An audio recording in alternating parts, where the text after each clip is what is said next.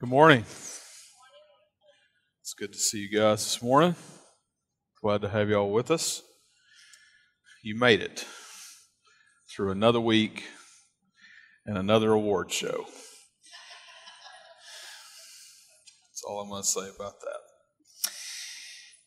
Man, we really are glad to have you this morning. We're starting into a short series here, just kind of going ahead and launching us into Easter, if you will, and the Holy Week. And there was so much that happened during Holy Week. The week that Jesus died, talking about the actual time, that happened 2,000 years ago. There's so much that happened in that week, so many different things. One of my favorite passages in there, I'll probably bring that up later on in the series, but Easter's coming here in a few weeks, obviously, and we just said let's hit some of the things that happened leading up to that and talk about some of those things, and so that's what we're doing. And today we're starting in John chapter 1. In fact, if you've got a Bible and you want to get it out, great. If you don't have a Bible, let our ushers bring you one. We're going to be going through a large bunch of scripture today, but all right in one spot out of John 11. Would love for you to join us with that. By the way, if you don't own a Bible, you can keep that one. Just take it with you. We'd love for you to have it.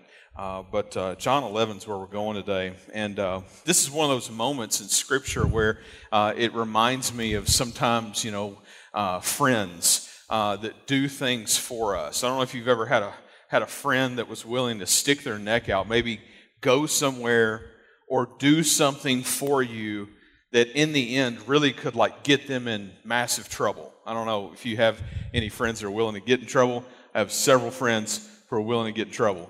And I'm not sure that they're willing to get in trouble for me, but I know they're willing to get in trouble. But in this situation of the passage that we're talking about today, there is a situation here where Jesus has opportunity to go to some place that could get him in trouble. In fact, I would like to just go ahead and jump in this and read it together. By the way, just thank you. I know Jeff said something earlier, but thank you to all the folks that are watching online. I have just the last few weeks have had several people talk to me, about just how meaningful that is because of health problems or different things that, or they're on vacation and they're gone on the road, but they're watching when they're on their way back home or, whatever. So thank you so much for letting us know. And please do let us know when you're watching, and you can comment and that kind of thing. But anyway, the passage that we're looking at today, John 11, in verse 1, and this is a passage about a guy named Lazarus. And the thing that you need to know about Lazarus is, other than what we'll read here in just a second, is that he was a friend of Jesus. And I think that, that's a statement that we like to use or something like that. We're friends of Jesus. That sounds really good. He's like a friend, like he's the friend, like he might call to ask a question, kind of thing. Like they're friends. In fact, if you go and look at the history between Jesus and not just Lazarus, but Lazarus's family.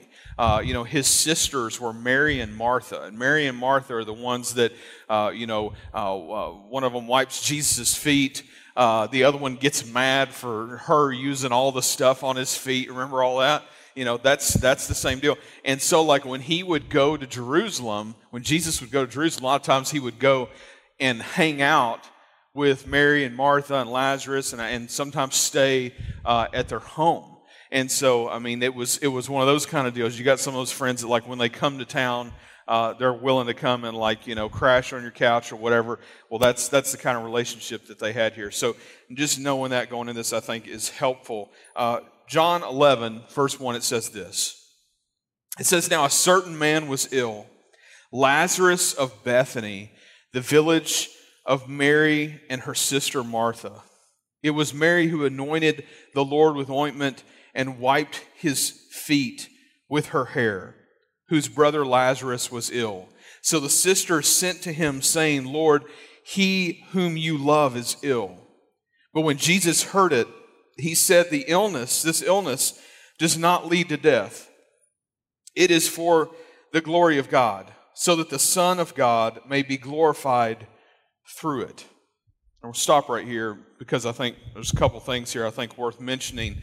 First of all, the family, of course, is close to Jesus. We just talked about that. But, you have that they live in Bethany. Well, Bethany is just outside of Jerusalem, was just outside of Jerusalem. I don't believe it's called that anymore. As a matter of fact, and I think this is interesting, and please forgive me, I'm glad to try to get this information to you later if you really want it. But the city that we believe was Bethany was renamed, and the name itself is based off of the name Lazarus, because it is so famed for what would happen in this passage of Scripture, which I think is an interesting thing, because I think if we're really honest with ourselves, sometimes, not all the time, but sometimes I think we're a little guilty of like reading Scripture and hearing Scripture, and we're like, well, that's nice. That's a nice story. No. It's nice history, And I think even just, that little piece of that was just kind of like this reminder for me of like, oh yeah, like this really happened, okay? And this is a big deal. This is a big deal. So Bethany, a little less than 2 miles outside of Jerusalem, and Jesus, states that Lazarus' illness is not going to lead to death. In fact, he says, the illness does not lead to death. It is for the glory of God, so that the Son of God may be glorified through it. So, right there is a clue for us. Right there is a clue. And the clue for us in that passage of Scripture right here, where Jesus is saying this, is showing us that Jesus has a plan. Jesus has a plan. That is so hard for us to see, especially in the middle of something like a loved one with an illness. I know multiple people right now who have just lost loved ones. I mean, multiple people within our church alone who have lost loved ones recently. To watch a loved one go through sickness and then to lose them, I mean, it's heart-wrenching. It's so hard. I, for one, hate losing people. I'm one of those people that, I can know you've gone to be with the Lord, and I'm still just so dang selfish. I'm just like, weeping at your casket, and like, I don't want you to go. Like, can't you just stay for a little longer, kind of thing. Jesus will be seen in this passage doing something that we don't see him do anywhere else in Scripture, having to do with that. I want to go on verse 5 there. It says, now Jesus loved Martha and her sister and Lazarus. So when he heard that Lazarus was ill, he stayed 2 days longer in the place where he was. What? Normally it's like, oh, we get the news and then what? Like, we're off. We're going. We're going to go be with the family. We're going to go be with Lazarus. And in general, like, they've sent word to Jesus because they want Jesus to do something. Because he's Jesus, right? They want him to do something. They want him to pull a rabbit out of a hat. And it goes on in verse 7, and instead of just taking off, he stays 2 days where he is before he goes. Then in verse 7 it says, then after this, he said to the disciples, let us go to Judea again. And the disciples said to him, Rabbi, the Jews were just now seeking to stone you, and you are going there again? Jesus answered, are there not 12 hours in the day? If anyone walks in the day, he does not stumble because he sees the light of the world. But if anyone walks in the night, he stumbles because the light is not in him. And after saying these things, he said to them, our friend Lazarus has fallen asleep, but I go to awaken him. The disciples said to him, Lord, if he's fallen asleep, he will recover. And now Jesus had spoken of his death, but they thought that he meant taking rest in sleep. Then Jesus told them plainly, Lazarus has died. And for your sake, I am glad that I was not there, so that you may believe. But let us go to him. So Thomas, called the twin, said to the fellow disciples, "Let us also go that we may die with him." There's some crazy cool stuff in this passage. You have this light and dark thing starting out where Jesus is talking about, hey, we're going to go, this is what we're going to do, and immediately the disciples are like, what are you talking about? Like we can't go there. Those people they just wanted to kill you. We can't do that. Why would we do that? That's incredibly stupid. I mean, we can't risk your life, Jesus, right? Jesus' response is this whole light and dark thing. And he's like, what are you talking about? If anyone walks in the day, does not stumble because he sees the light of the world. And what he's getting at here is he's talking about the fact that he knows the will of the Father, the plan that God has for him, and that for him to not do that would be to step into darkness. And I think I need a sign or something that says that to me. That any moment in my life when I'm thinking that I know better than God and I'm going to do it my way instead of God's way, that I need a little sign that's like, are you really going to step into darkness? ? I just don't think that we think that way, and we realize that us walking off from the plan and the will of the Lord at times in our lives when he gives us opportunity to do something is stepping into darkness. But that's what Jesus is alluding to here. He's basically saying to them, look, God's got a plan. This is for the Father. We're going to do this. It's for his glory. It's for my glory. It's going to be good. And then he goes through the whole, they think that he's saying that Lazarus is taking a nap. Lazarus is not taking a nap. Lazarus is dead. And Jesus knows he's dead, and he doesn't have to have anybody come tell him he's dead. If you noticed, he's just like, yeah, Lazarus is dead at this point, and the disciples are still like, what? And he's like, yeah, no, he's not asleep. I didn't mean sleep like that. He said, I meant sleep like he's dead. And then he says the weirdest thing. Did you notice that in verse 15? After he says, then Jesus told them plainly, verse 14, Lazarus has died. Then in verse 15 he says this, which seems very odd. It says, and for your sake, I'm glad that I was not there, so that you may believe. And it's like, what? What? Jesus, what is Jesus saying? He's glad he wasn't there when Lazarus died so that the disciples might believe? What in the world does that mean? Of course, he's not going to tell them right now. And I'm not going to tell you right now either. Boo-boo. It says, but let us go to him. So then Thomas, called the twin, said to the fellow disciples, let us also go, that we may die with him. So here's Thomas, looking at the other disciples, he's like, dudes, you guys need to chill. This is Jesus. He knows the way. He wants to walk in the light. We don't want to walk in the darkness. Let's follow Jesus. Let's just go with him and we'll die too. It's like this is a suicide mission, basically, at this point.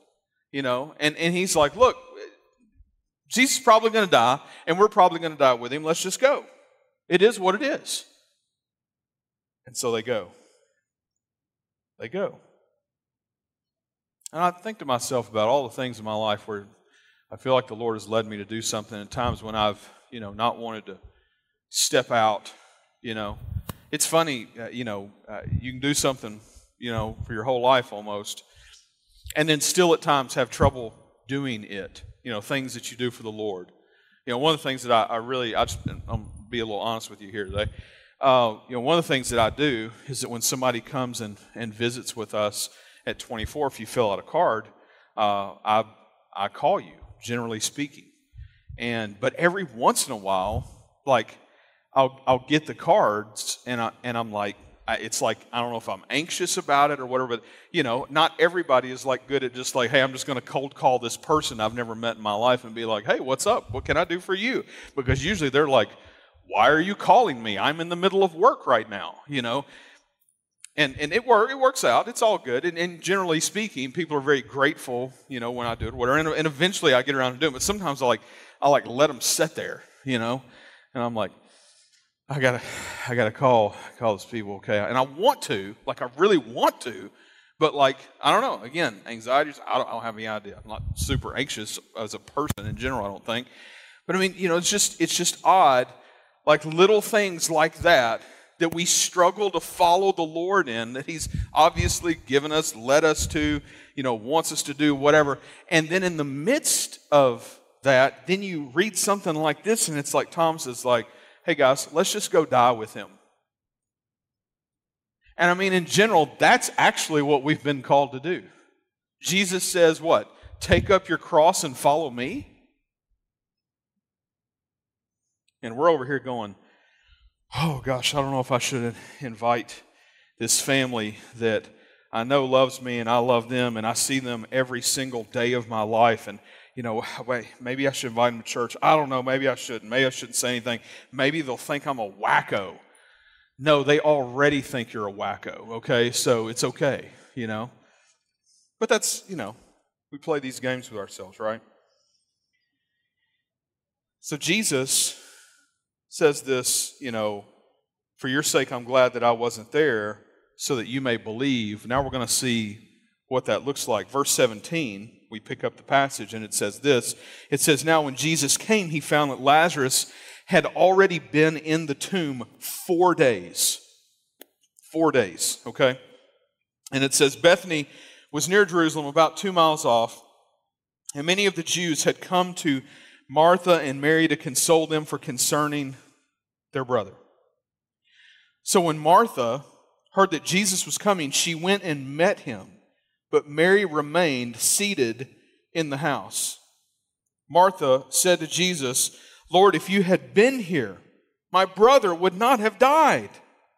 But even now, I know that whatever you ask from God, God will give you. And Jesus said to her, your brother will rise again. Martha said to Him, I know that he will rise again in the resurrection on the last day. And Jesus said to her, I am the resurrection and the life. Whoever believes in me, though he die, yet shall he live. And everyone who lives and believes in me shall never die. Do you believe this? She said to him, yes, Lord. I believe that you are the Christ, the Son of God, who is coming into the world. What a great passage. What a great passage. The passage starts out with, kind of this, here's what's up with Mary and Martha. We're basically 4 days into a funeral at this point, all right? And just so that you have some understanding, it was common practice that at a certain point, the family would go and be in the home and basically just sit in the home. And everybody in that culture knew that they would be sitting at home waiting on people to come by and basically mourn with them, console them, weep with them, whatever it might be. And so, first we see, obviously, Martha takes off. She finds out Jesus is coming. She's like, I'm going to see Jesus. And Mary's just still staying at the house. It's not a bad thing that Mary stayed at the house, seated at the house, it says in verse 20. That's just what they were supposed to be doing. And so she continues to do that. And then, Jesus, listens to Martha. Martha gives her whole, plea of Jesus, if you'd been here, you could have fixed this. And now he's dead. Kind of plea, okay?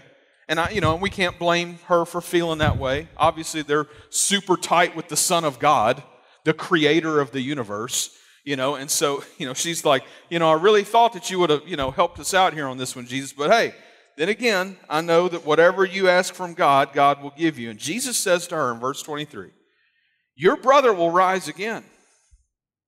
And Martha says to him, I know that he will rise again in the resurrection on the last day. Martha's misunderstanding Jesus. There's a lot of misunderstanding Jesus in this whole passage, if you hadn't picked up on that. It's funny how that works out. Martha thinks that Jesus is talking about in the return, Christ's return, and all the Jewish culture believed at that point in time, that everyone, all just people, would rise again for a second life, an eternal life kind of thing. But Jesus is talking not about that. He's not talking about when He comes back and how we as believers will rise again with the Lord and all those types of things. No. He's being more specific than that. He says in verse 24, verse 24, we'll read it again. It says, I know that He will rise again in the resurrection on the last day. And then on 25 it says, Jesus said to her, I am the resurrection and the life. I am the resurrection and the life. I can't tell you how much time I spent just praying over that verse, that part of that verse. Just saying, Lord, help me to understand what you want me to understand about that. And I think, honestly, He's still helping me to understand. I mean, like we hear that, like we know, maybe you've heard that before, maybe you've heard Jesus say that before. We see elsewhere Jesus say, I am the way, the truth, and the life. No one comes to the Father except through me. Very similar, in passage. But here, Jesus says in her response to her thinking that He's talking about Lazarus being resurrected in the return of Christ, that He's saying, no, I am the resurrection and the life. He's like, I am these things. I'm not doing these things, I am these things. This is an I am statement, There's something special about that. And then He goes on and He unpacks that just a little bit.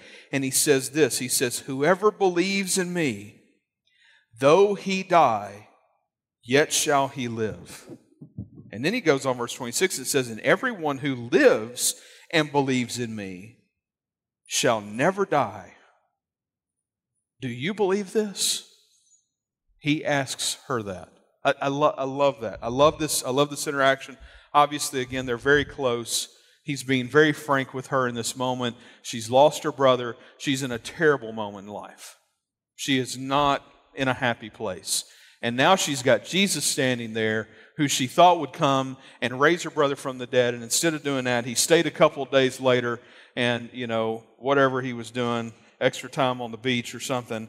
And then He purposely waits that out because He knows the timing. He knows the timing. May that be a reminder for us today. Something not happening in your time frame, most famously thing I hear, especially from grown men, when they're talking to me about things in their lives, is, the statement of, I'm not where I thought I would be. I'm not where I thought I would be. God has His timing.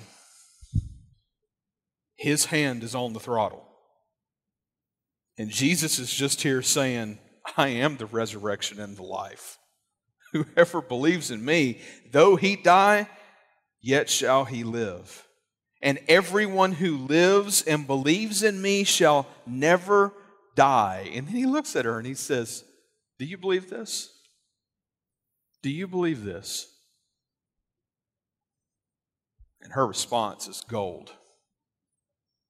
Her response rival that of a lot of Christians 2,000 years later that have all of Scripture to look at and study. Yes, Lord, I believe that you are the Christ, the Son of God, who is coming into the world. Do you believe this?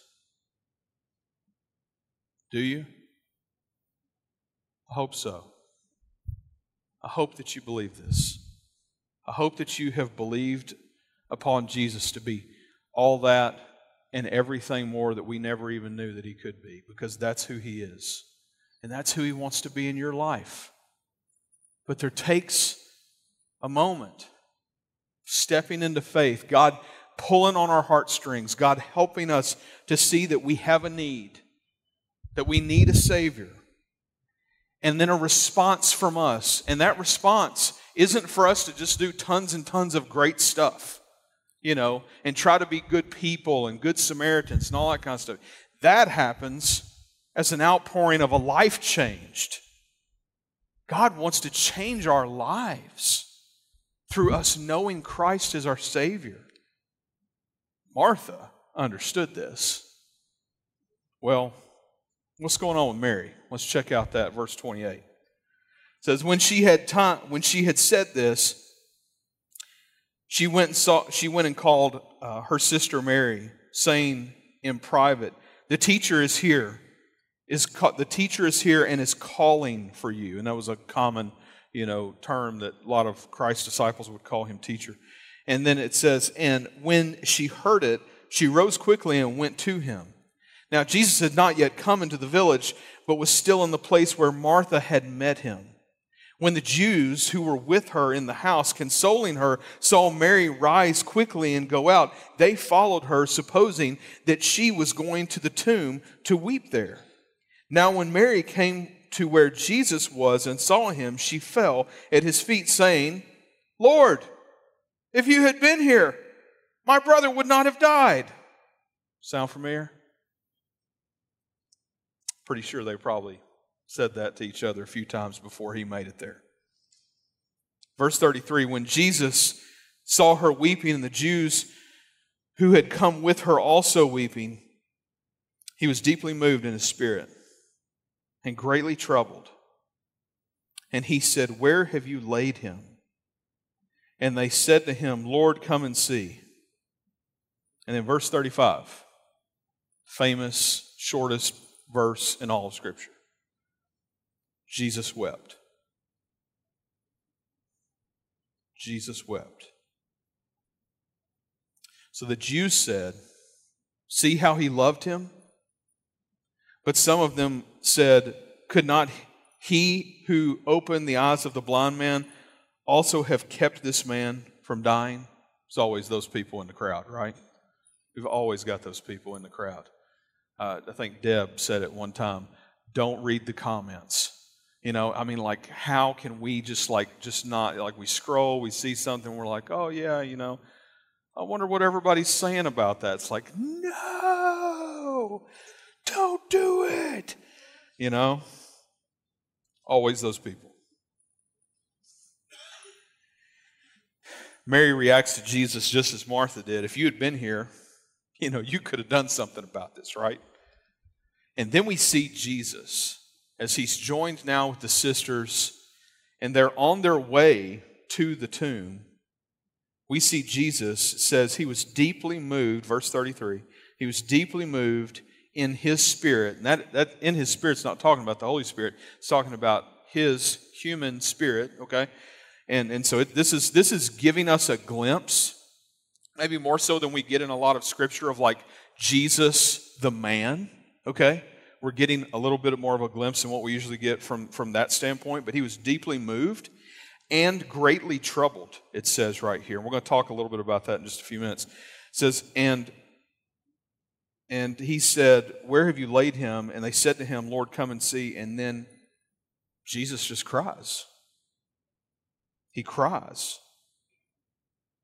And in this moment, I'm trying to imagine, what it must be like for Jesus, who is fully God and fully man, to have this moment where his loved one was lost.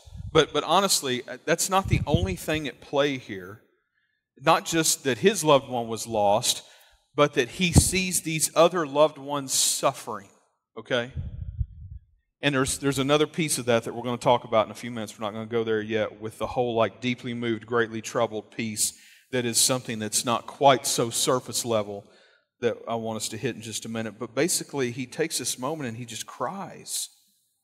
And I'm imagining being can you imagine being the creator of the universe and everything is at your command, but yet you're still so deeply moved as a person that he has this huge compassion about him, that he is moved literally to tears in this moment, watching his other loved ones suffer through this moment. Now, granted, did he know that they were going to suffer? Yep. Could he have kept them from suffering? Yep. He stayed 2 extra days, right? I mean, both sisters are like, bro, why couldn't you have been here? We sent for you. You stayed there. And here he is crying. Isn't that a little strange? It's not once you begin to see the full picture of what's going on. Jesus is compassionate. God is compassionate. For what you're going through right now, He cares about you. He is suffering with you. He loves you. He doesn't want you to have to suffer. He realizes that we need to at times. And He realizes that parts of life are just part of that. But there's a truth that we're going to unpack in just a minute that I think is unbelievable and so great for us to hear today. I want to go on verse 38. It says this. It says, then Jesus, deeply moved again, came to the tomb. It was a cave, and a stone lay against it. And Jesus said, take away the stone. Martha, the sister of the dead man, said to Him, Lord, by this time there will be an odor, for he has been dead 4 days. Jesus said to her, Did I not tell you that if you believed, you would see the glory of God? So they took away the stone, and Jesus lifted up His eyes and said, Father, I thank you that you have heard me. I knew that you always hear me, but I said this on the account of the people standing around, that they may believe that you sent me.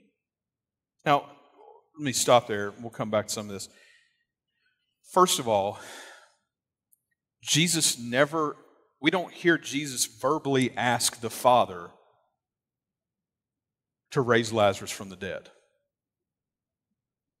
Jesus is so in tune with the Father in His heart, in His head, that He's talking with Him on His own without using His words out loud for other people to hear, to the point that He starts off the prayer at this point that the stone is being taken away from the thing, and instead of going, Father, I command this man to walk again, give him life right now, or whatever it is, He doesn't do that. Instead, He thanks the Lord. He thanks the Father. He says, Father, I thank you that you have heard me.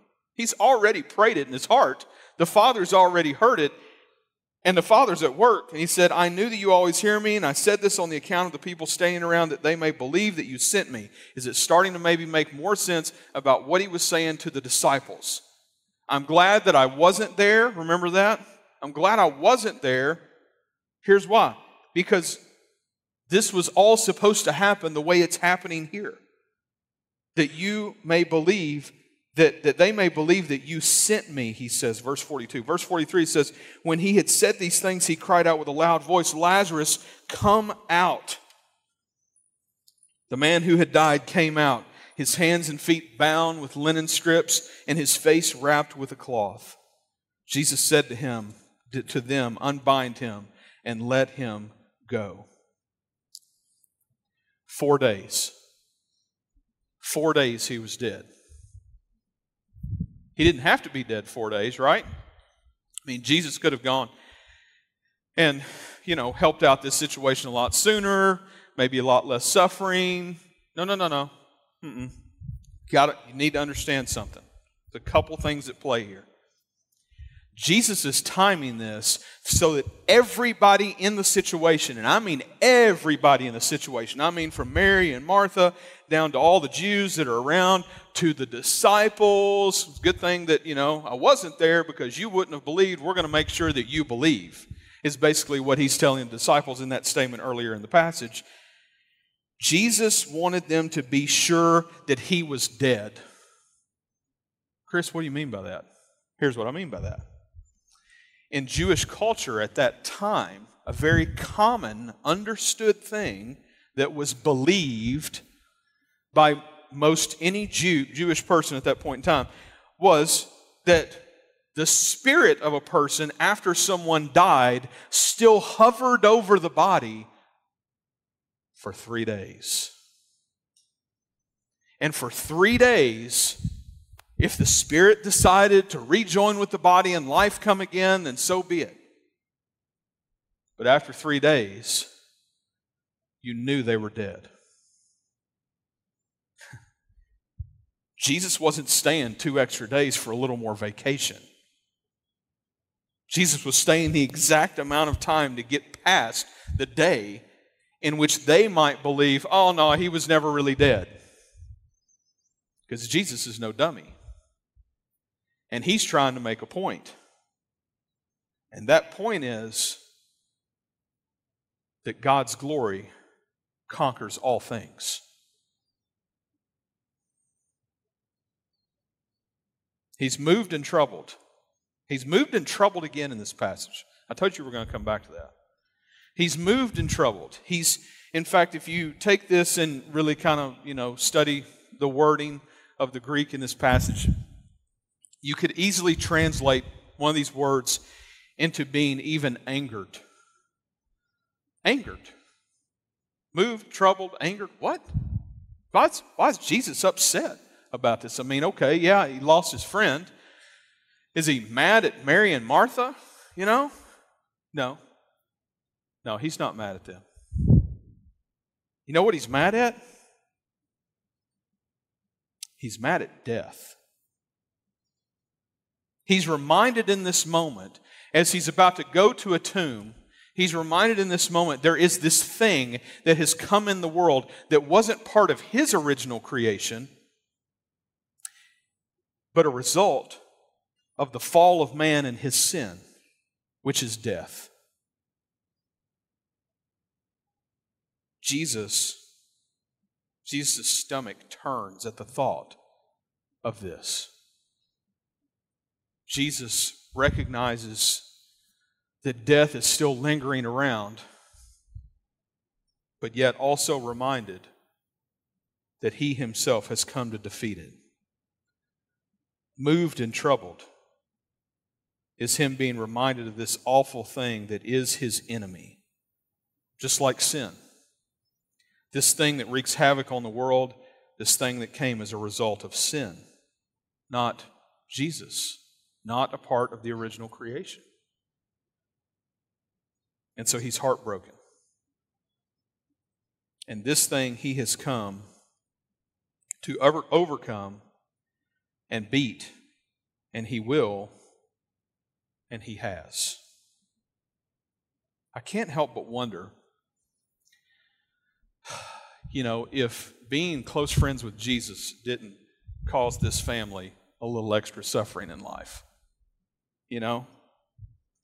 Like I'm thinking from Jesus' standpoint, obviously Jesus chose for this to happen.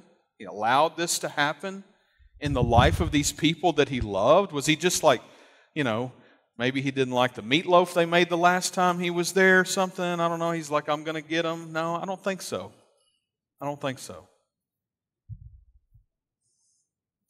I wonder, if Jesus didn't already know, I know he already knew because we don't have to wonder about that, already knew Martha's heart. He already knew what she was going to say when he asked her, do you believe this? He already knew what she would say. He already knew that if her brother was one to die, that in that moment he would have opportunity to be invited to come and do something about it in his illness and then in his death, but then also that it wouldn't shake her faith. Her faith is not shaken, right? And we've all had moments in life where our faith is shaken. Martha's faith is not shaken here. Her brother is dead at this point and her faith is not shaken. She's still trusting in the Lord. Oh yeah, no, I believe you're the Son of God. I believe that you are the one who's come into the world to save us. You're the guy. Jesus knew that they could handle it. He knew that they would want to be a part of this moment in time that would glorify God and would glorify the Son. Through this passage, I can't help but be reminded of this passage that many of us know, John 3:16. For God so loved the world that He gave His only Son, that whoever believes in Him should not perish but have eternal life. Not perish, but have eternal life. One of my favorite, it might be, I don't know, it's hard to say like a favorite song or even a genre, I love lots of music from all kinds of genres, but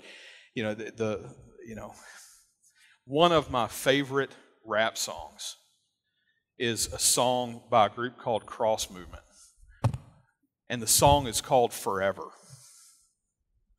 And the whole premise of that song, in fact, the chorus is, we're going to live forever.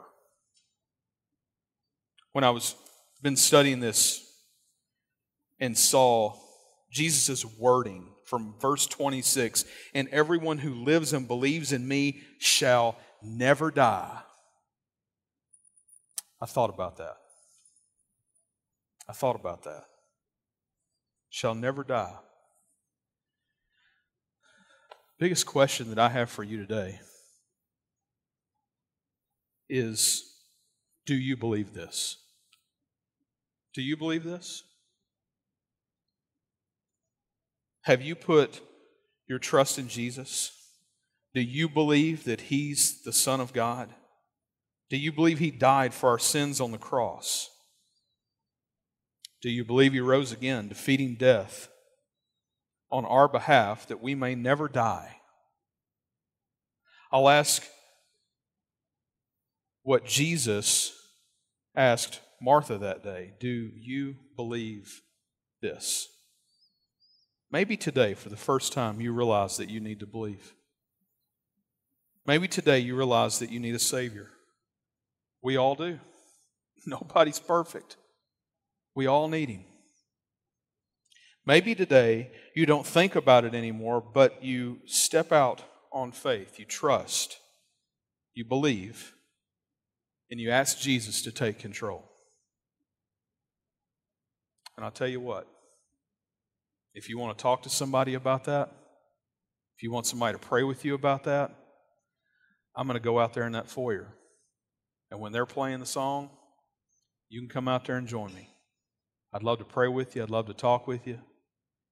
If you want to put your trust in Christ today, and you feel God leading you to do so for the first time in your life, I'd love to talk and pray with you about that. I'll read it one more time. Verse 25. Jesus said to her, I am the resurrection and the life. Whoever believes in me, though he die, yet shall he live. And everyone who lives and believes in me shall never die. Do you believe this? Let's pray. God, I pray for probably the multiple people who are listening to this right now online, who are sitting right here in this room, who have never trusted in you, never believed in you to be their Savior. God, I pray that today would be the day that you would do something in their heart to help them to see their need for you, their need for a Savior. God, I pray that you do something in their heart that doesn't feel like guilt, but God, feels like conviction, God, that comes from you, not from me, not from anybody else. God, I pray, Lord, that you would work, that you would do something special to help them see their need for Jesus. God, thank you for the promise. Thank you for the reminder for us as believers today that we will never die, that we will live forever. God, I pray, Lord, that we would be mindful of that in the relationships of the people that you give us, you put around us. It's all intentional. And Lord, I pray that we would trust in you and in your timing to do the things that you want to do and how you want to do them. Lord, an extra 2 days in our life, what is that? God, I pray, Lord, that you would use us. Use us so that others might know who you are. God, speak to the heart of anyone that's wavering on trusting you today. God, I pray, Lord, that you would do something in their life. God, may they come speak to me or someone else.